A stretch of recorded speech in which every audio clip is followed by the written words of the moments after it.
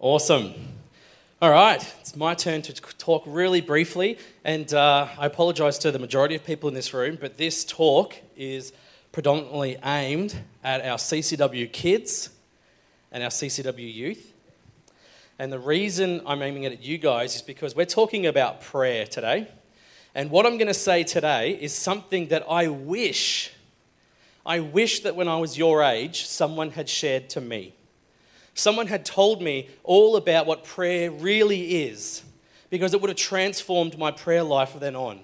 There's a video series online about a guy who goes, things I wish I knew before I was 30. And he talks about things like how to juice a lemon and all these weird things. I don't know what's wrong with this guy, but he doesn't know a lot of things, right?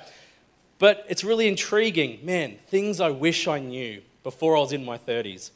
So youth, kids, here's my impartation of things I wish I knew before I was finished with kids and youth, yeah? And we're talking about prayer, and I'm going to specifically talk to you about how to pray, right? And when we talk about how to pray, there's no better teacher than Jesus Christ. Am I right? Yeah? Absolutely. So let's see what Jesus, as soon as this clicker decides to work, if not, just go to the next slide, has to say about prayer. He says, when you pray, don't be like the hypocrites who love to pray publicly on street corners and in the synagogues where everyone can see them. I tell you the truth, that is all the reward they will ever get. But when you pray, go away by yourself, shut the door behind you, and pray to your Father in private. Then your Father who sees everything will reward you. Verse 7, when you pray, don't babble on as the Gentiles do. They think their prayers are answered merely by repeating their words again and again. Don't be like them, for your Father knows exactly what you need before you ask him. Pretty challenging thing from Jesus, right? Don't pray constantly over and over the same thing over and over. It doesn't mean that God's going to hear you any better. But also don't do it on the street corners or in the synagogues or in your churches or in your schools so people can see you. It's not a show, right? And here's the thing, out of this piece of scripture here, I think there are 3 thoughts I'd love to share with you, kids and youth, about prayer that I hope will transform your prayer life.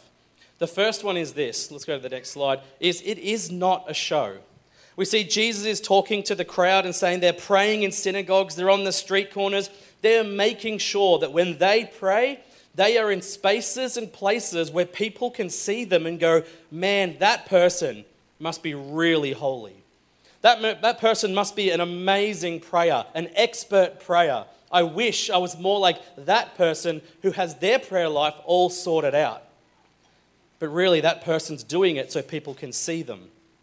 And the question comes, are they really connecting with God? Now, we can assume who these people are, probably Pharisees or people like that because they're in the synagogues, but it's not the word that Jesus uses. Jesus uses the word, if we go to the next slide, hypocrite. And in the Greek, it's hypocritai. Turn to the person next to you and say hypocritai. Don't call them that, just say the word. And hypocritai, literally the same translation Greek is used in other places to describe a performer. Someone who's involved in a show, and it's someone who is counterfeit. Now, when something is counterfeit, it's not accidentally counterfeit. Something that is counterfeit is made to fool. It is made to make people think it's an original, but it is not an original. And this is the word that Jesus is using. He's saying when they're praying, they're putting on a show. They're performing for people, but worse than that, they are purposely leading people astray with their prayer life. They are a counterfeit to what God is actually looking for. You know, when I was in youth group, I'll tell you what my biggest fear in youth group was. And we played some crazy games when I was in youth group back in the 90s. Now I feel old. Back in the 90s, we played some crazy games. And, you know, looking on paper, I should have feared those games. But that's not what I feared in youth group. What I feared was prayer time. Because in youth group, we had this thing called popcorn prayer. And to this day, I don't like popcorn prayer. See, popcorn prayer is where one person prays, and then the next person, and then the next person, and usually in a circle, you go around one at a time. And if we can be really honest, everybody, not just youth and kids, everybody, if you've been involved in a popcorn prayer, we all fall into this trap if instead of actually going, God, I want to speak to you, it's, I need to listen to what the person before me is saying so I don't say the same thing. And when they're talking, I need to figure out in my head what I'm going to say. And as I'm figuring it out, if someone said something that I'd planned to say, oh man, I've got to say something different now. Because it's counterfeit. Because we're thinking, and that's what I was doing in youth group, thinking more about the things that I say. I need people to see that I can pray really well. I need people to see that I'm saying the right words. Because it was counterfeit.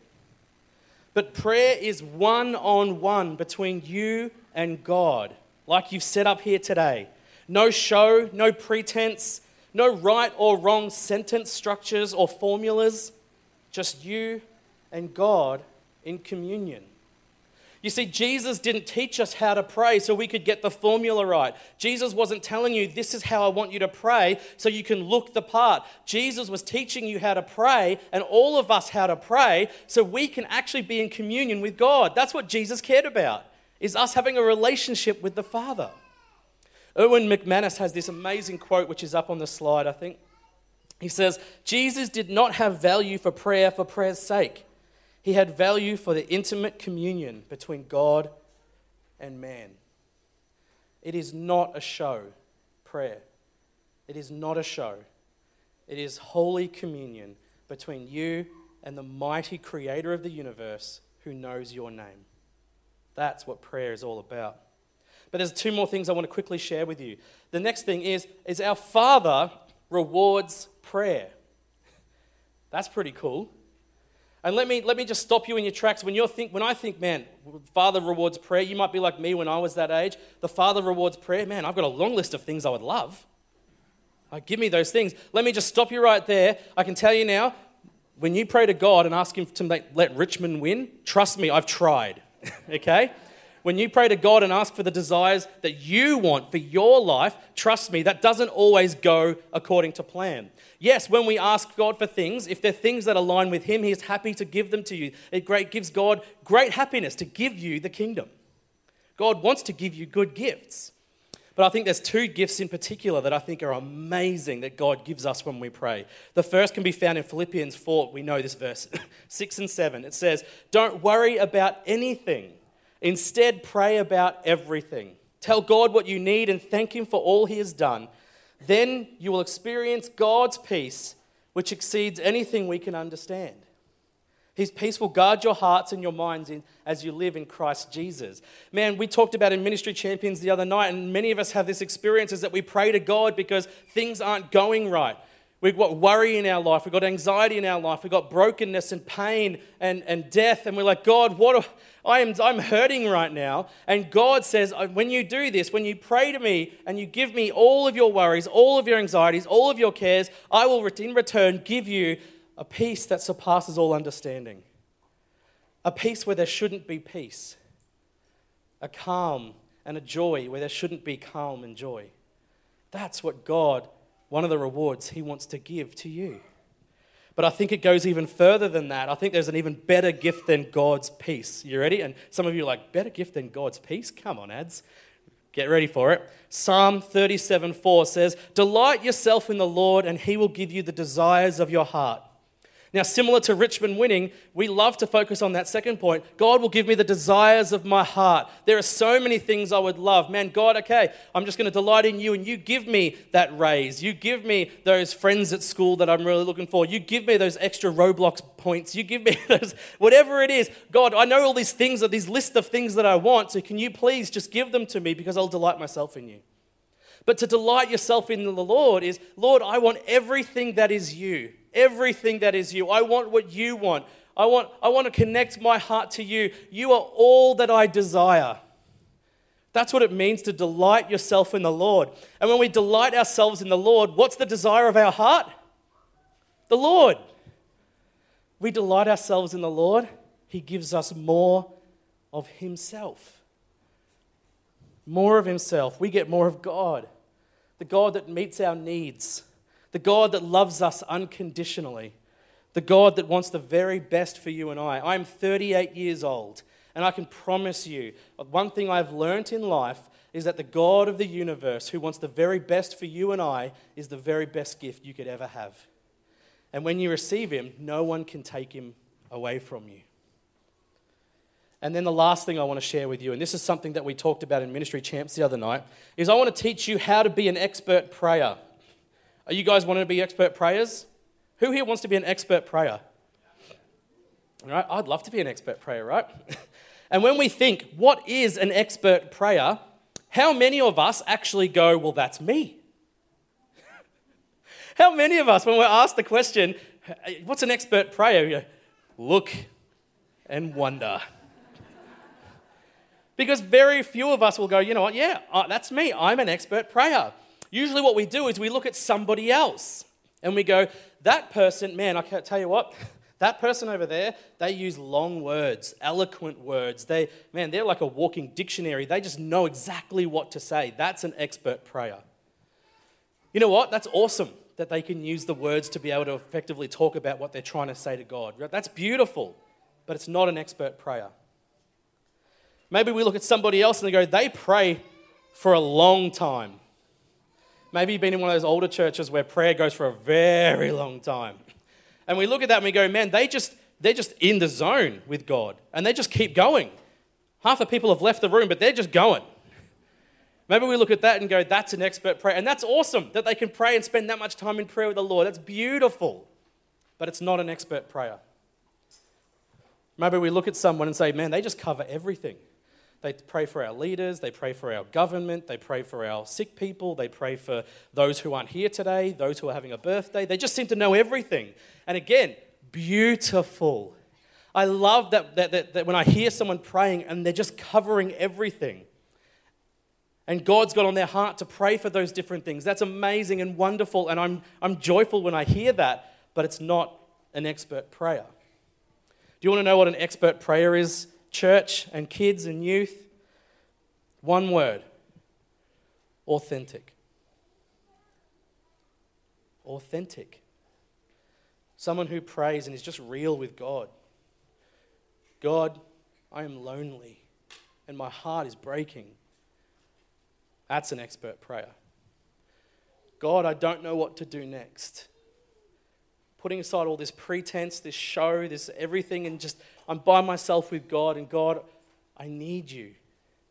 God, these are the amazing things that are happening in my life, and I just wanted to tell you and share the joy with you. That's an expert prayer.